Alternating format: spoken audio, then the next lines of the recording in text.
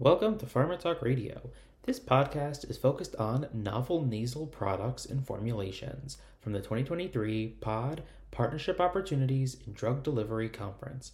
For more information on the POD conference, editorial, podcasts, or webcasts, please visit podconference.com. Thank you and enjoy the podcast.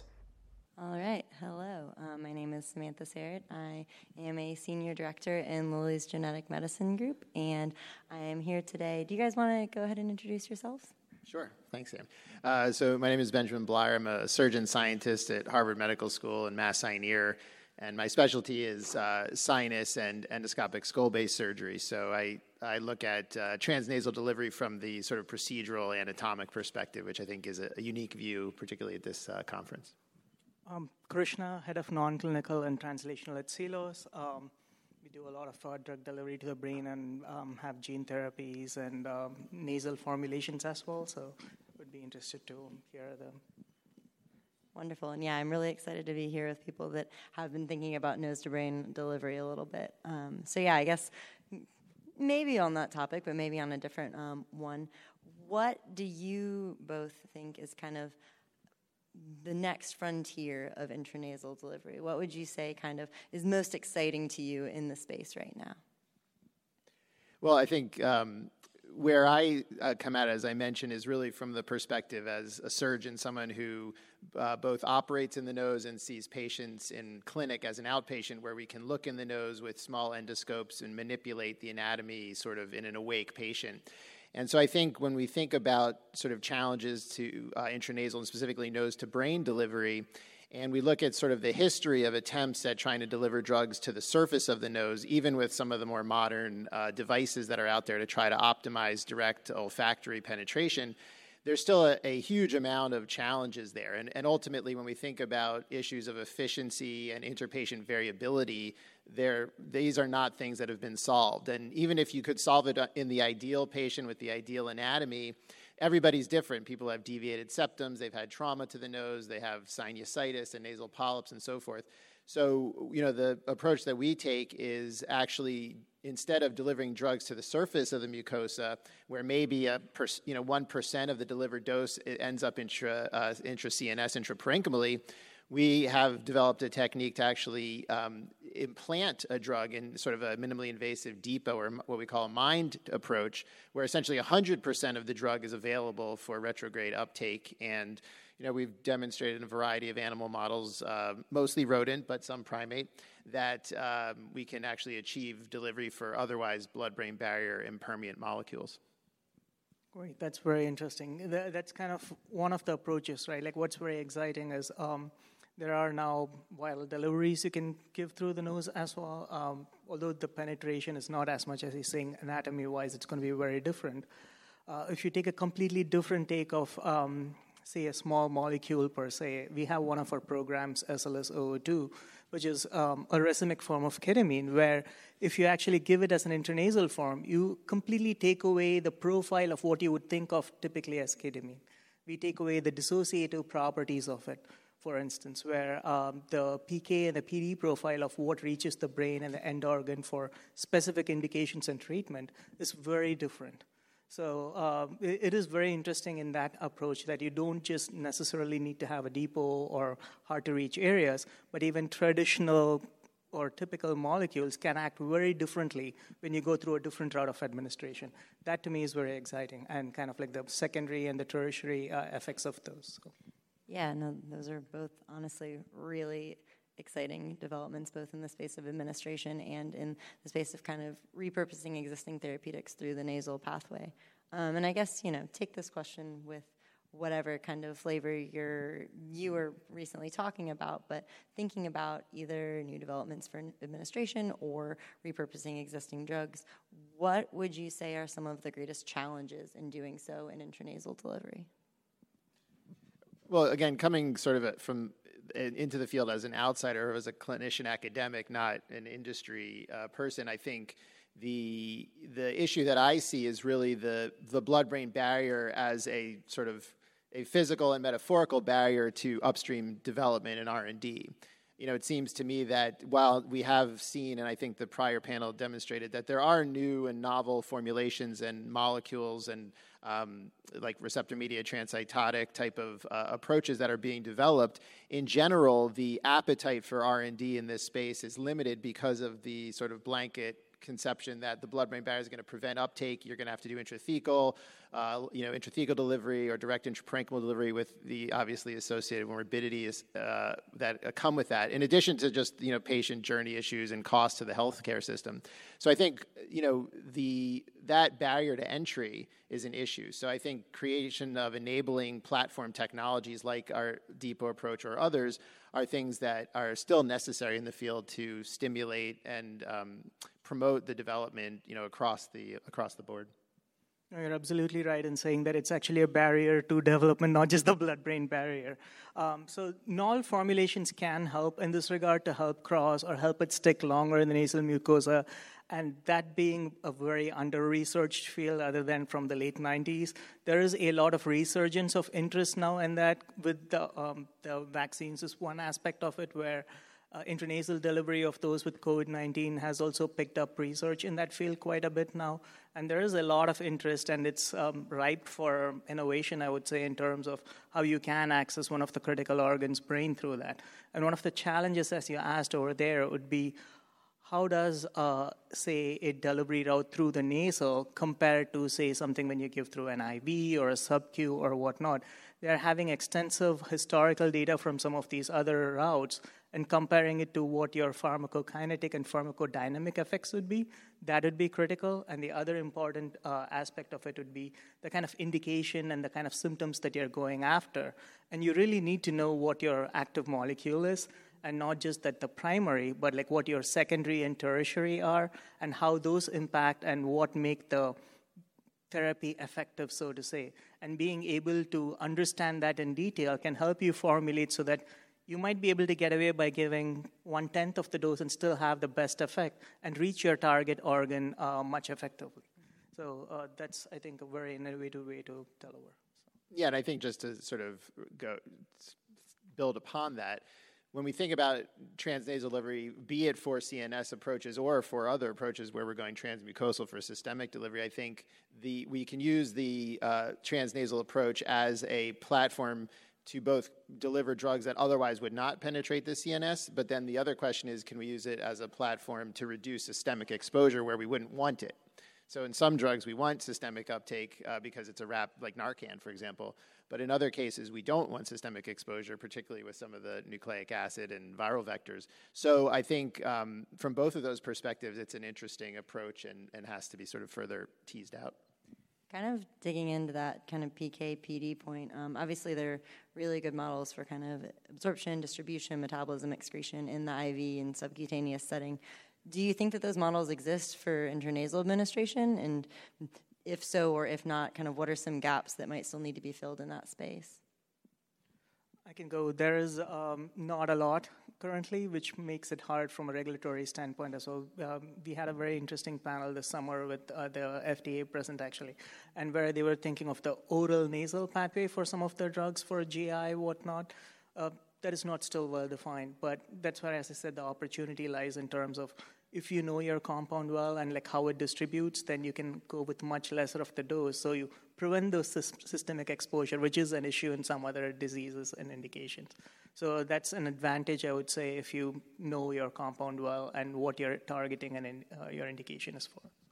Yeah, and I also think it's a challenge just from the physical delivery perspective. The rodent nose obviously is very small, and the ability to get drug into the rodent nose, be it a sniffing technique or a lavage technique, these are not physiologic, clinically applicable mechanisms, and so the data outputs that you get and the readouts really are often don't correlate with what we would see in higher order animals, primates, and humans. There certainly are large animals like sheep and dog, for example, that do recapitulate the nasal anatomy more readily, but they're not typically commonly used, I think, as PK/PD models. Yeah, I think, digging into that a little bit further, what would be your preferred models, thinking through like preclinical development of an intranasal formulation? I guess in what context would you leverage them, whether it is for kind of understanding distribution and efficacy or potential toxicity?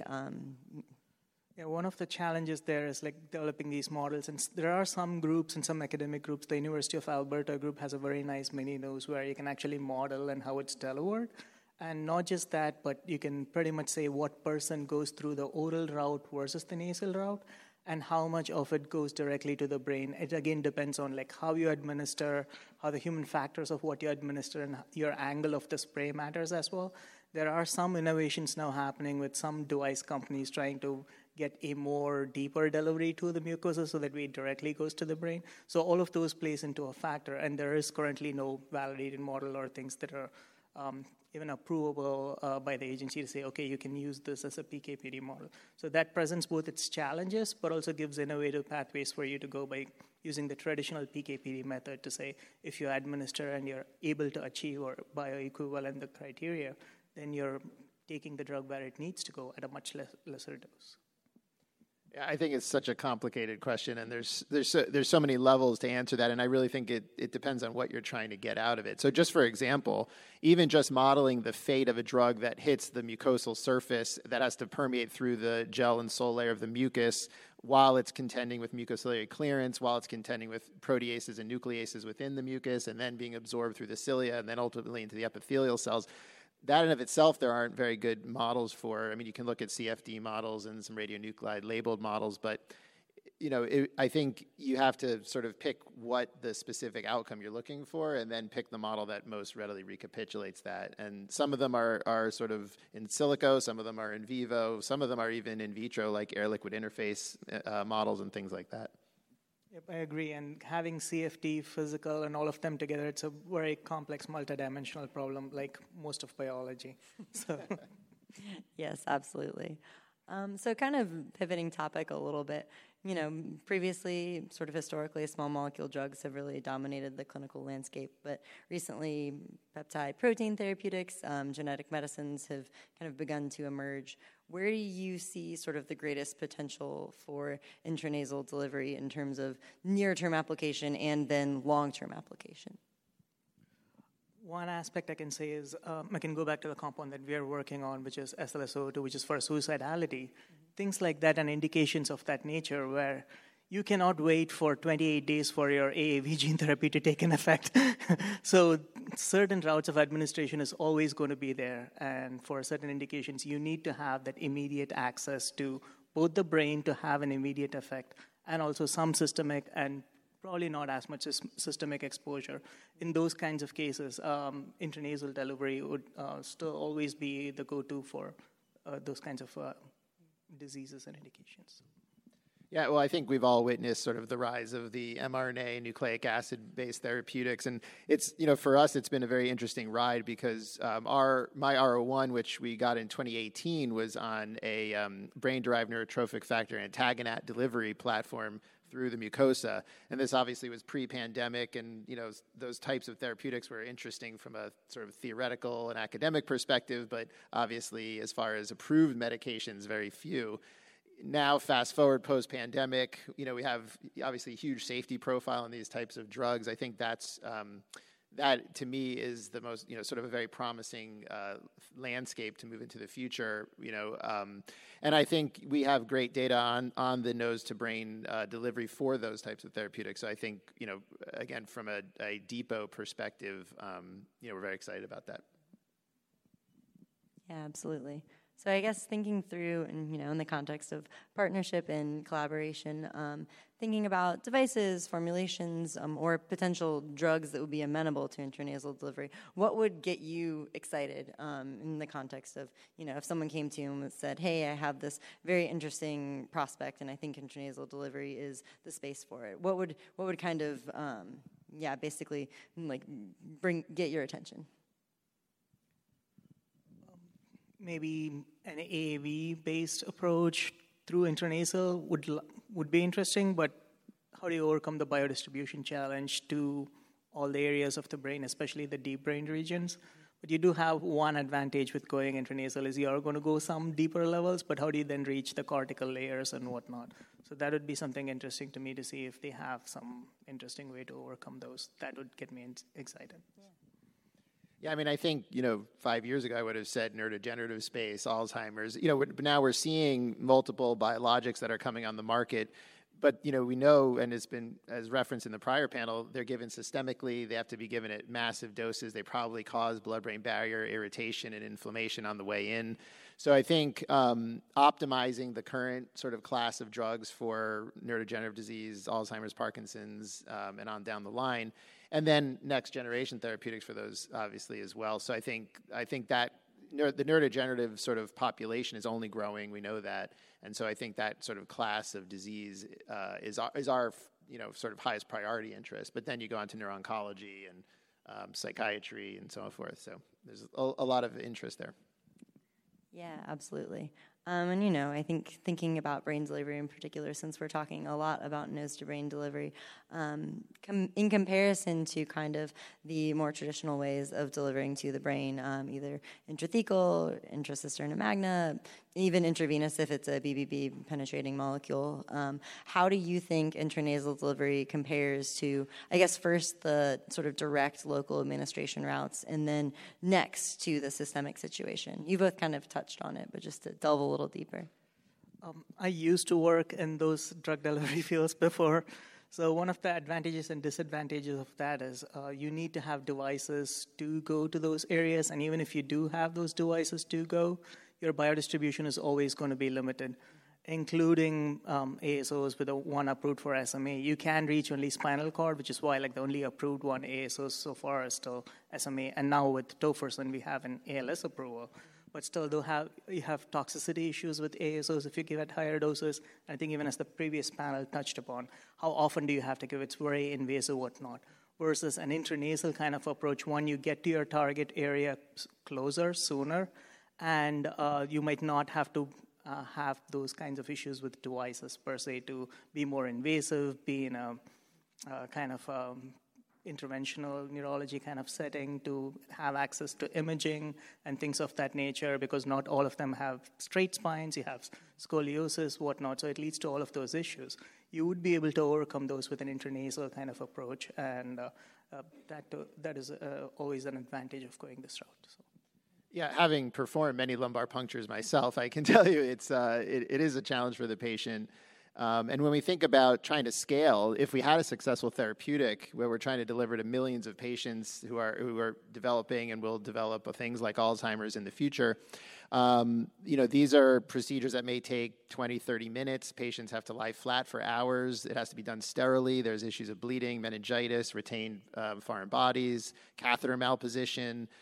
So you take that and then you sort of transpose that on, for example, a patient walks into my clinic, sits down in a clinic chair, maybe with a topical anesthetic, they get an injection that takes 30 seconds and they leave and they're on their way. And maybe you have 50%, 30% of the total efficacy that you would have had intrathecally, but you can redose them every week if you want. So I think, there's just a huge difference between those two sort of pathways. And again, we think there's just a lot of opportunity there, particularly as it pertains to some of the more sort of invasive blood-brain barrier penetrating technologies. To add on to that, since you mentioned the surgical aspect of that, you can actually access deeper brain areas through the nasal route much more easier than, say, you want to thread a catheter all the way up your spinal cord, which I did, by the way.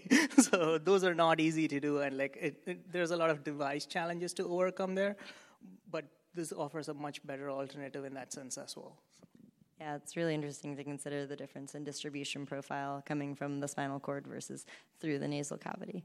And I know we've got a pretty solid audience, so I think coming up on the 10-minute mark, if there are any questions from the audience, feel free to walk over to the microphone and I'll, we'll call on you to ask the experts. And, while people think about it, I guess thinking a little bit, for drugs that you normally would dose IV, but that you want to deliver to the brain, sort of clarifying where intranasal delivery could be more beneficial than sort of the classic either oral, intravenous, subcutaneous dosing situation. Again, I would say now, classic example of how we deliver our SLS002, which is an intranasal ketamine, racemic ketamine, versus with IV, you always need to go to a location, have access to your veins, repeat dosing being an issue, and the way we deliver now this SLS-002, we pretty much nulled all the bad effects of ketamine, so we pretty much have no dissociation, whatnot, that it could pretty much either be an outpatient, or if the FDA gives us a much better REMS, then it could pretty much be like any other spray that you would take. And those are the advantages that you still get the same effect, much lesser side effect or any of the side effect profile that you would have, while still having all the benefits of the drug. So those are the advantages with intranasal versus with anything, including sub-Q, versus then you'll have to again have the pre-fill injections, this versus like you just spray and you're done.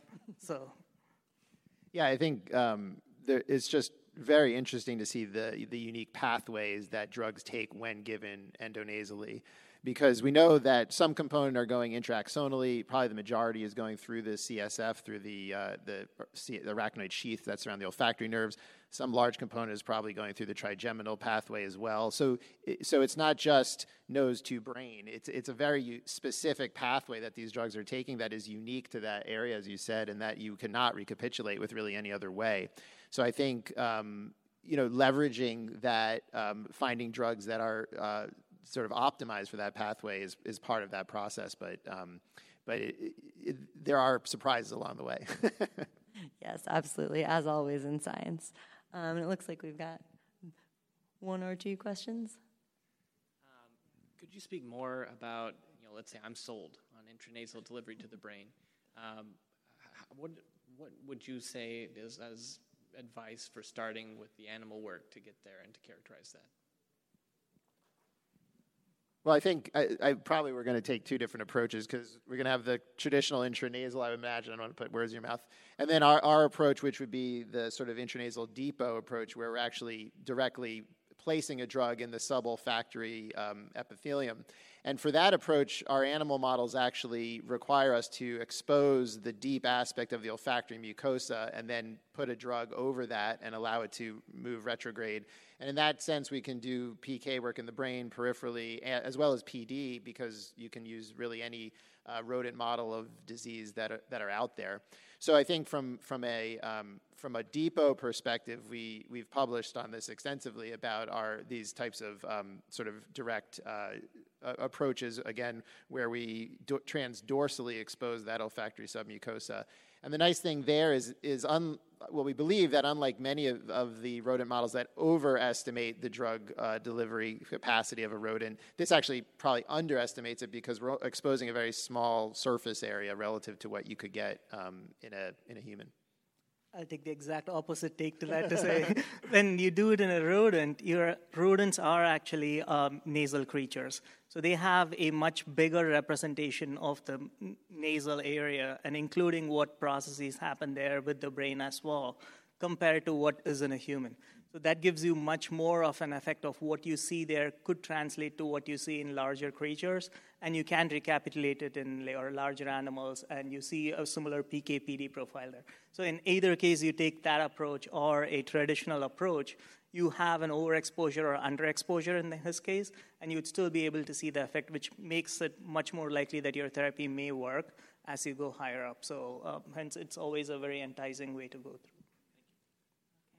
So my question is a good follow-on, because how to make it so that you could have better absorption from this site, and how can you kind of stack the deck in your favor? And one of the things that was explored, I think, in the 90s, and you may have referred to it just slightly there, about even permeation enhancers. Some of the early formulation, and I think it was Dr. Hussein, maybe University of Kentucky, had done extensive work with trying to have things to increase the permeability of this barrier by using permeation enhancers. And I think it caused a lot of irritation. So I think that's probably something we wouldn't do.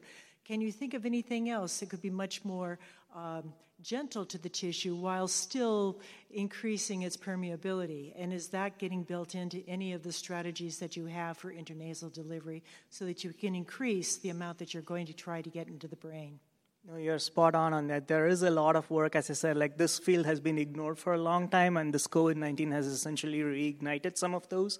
So there are a few companies currently working on increasing the formulation just to make sure there is a larger exposure, not just for the case of nose to brain in this particular instance as we are focusing on, but also more exposure to different indications as well, like more systemic, more exposure to lungs, more exposure to the brain, having it stay longer so that way there's enough of a time for it to be taken up by these pathways.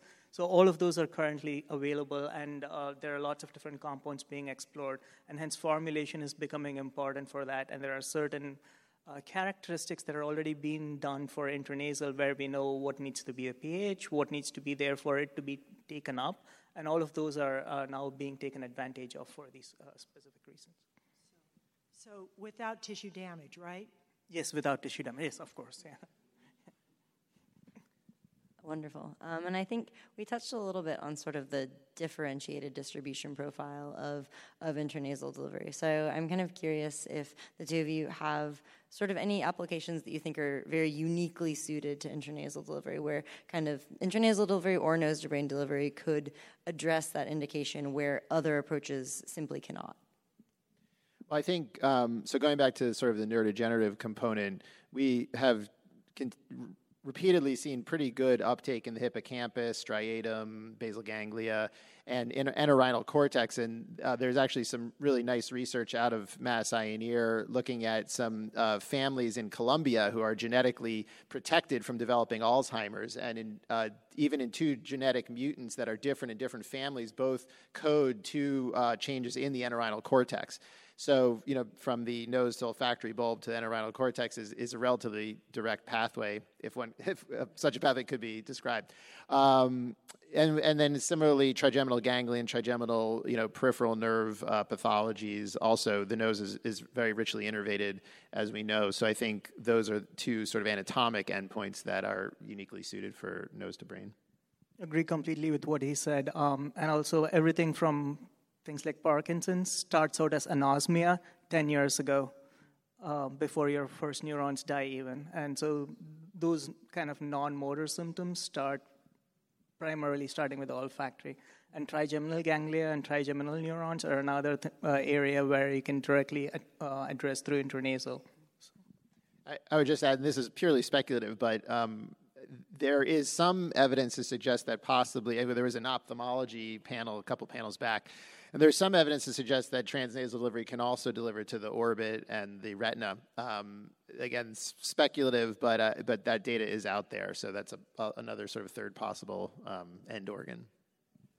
Yeah, so as our question asker noted, you've convinced me this is very cool, but let's say I'm a skeptic because, like so many sort of drug delivery situations, when you look at a lot of the sort of publications and the rodent data, and then you look at what's actually been translated clinically, there's, a pretty huge drop-off between what we see in the preclinical space and what's actually translated clinically. So what would you say to the skeptics is sort of holding back the grand potential of intranasal delivery? There's really nothing I would say in terms of the COVID-19 has had some blessings in disguise, and one of them I would say is the intranasal field is now finally getting some recognition. And there are certain therapies, as I mentioned, where intranasal is the route you want to go, and that hopefully can expand more to other indications and other delivery modalities as well, including, as we discussed, like things like neurodegenerative disease could be addressed early on by tackling the intranasal approach. Yeah, and I would just say I am probably the ultimate skeptic. Skepticism was the basis of my the past 13 years of research in this field, which is why we developed an alternative route of delivery. If you look back in the literature, there was a really interesting article by a first author named Merkus, who was actually an ENT like myself, who had perused the prior literature and essentially said there was no evidence of actual clinical translatability. At least this was in the late 90s. So, yeah, I am in that camp, preaching to the choir. All right, and we're coming up on time, but I guess what would you recommend to a researcher that's exploring a promising drug or potential therapeutic, and they're thinking about intranasal delivery? I guess what would you recommend to them as they sort of consider the routes of administration and whether their therapeutic is amenable to this route? I would say definitely consider it. It's going to be challenging, and there are a lot of hurdles as we discussed in terms of models or how do you even recapitulate some of those. But you might be surprised by the benefits more than the hurdles that you would overcome, and those definitely are much more in the positive direction from intranasal, at least from what we've seen, including from things like small molecule to other kind of delivery, where you might be making your active compound much better by delivering through intranasal.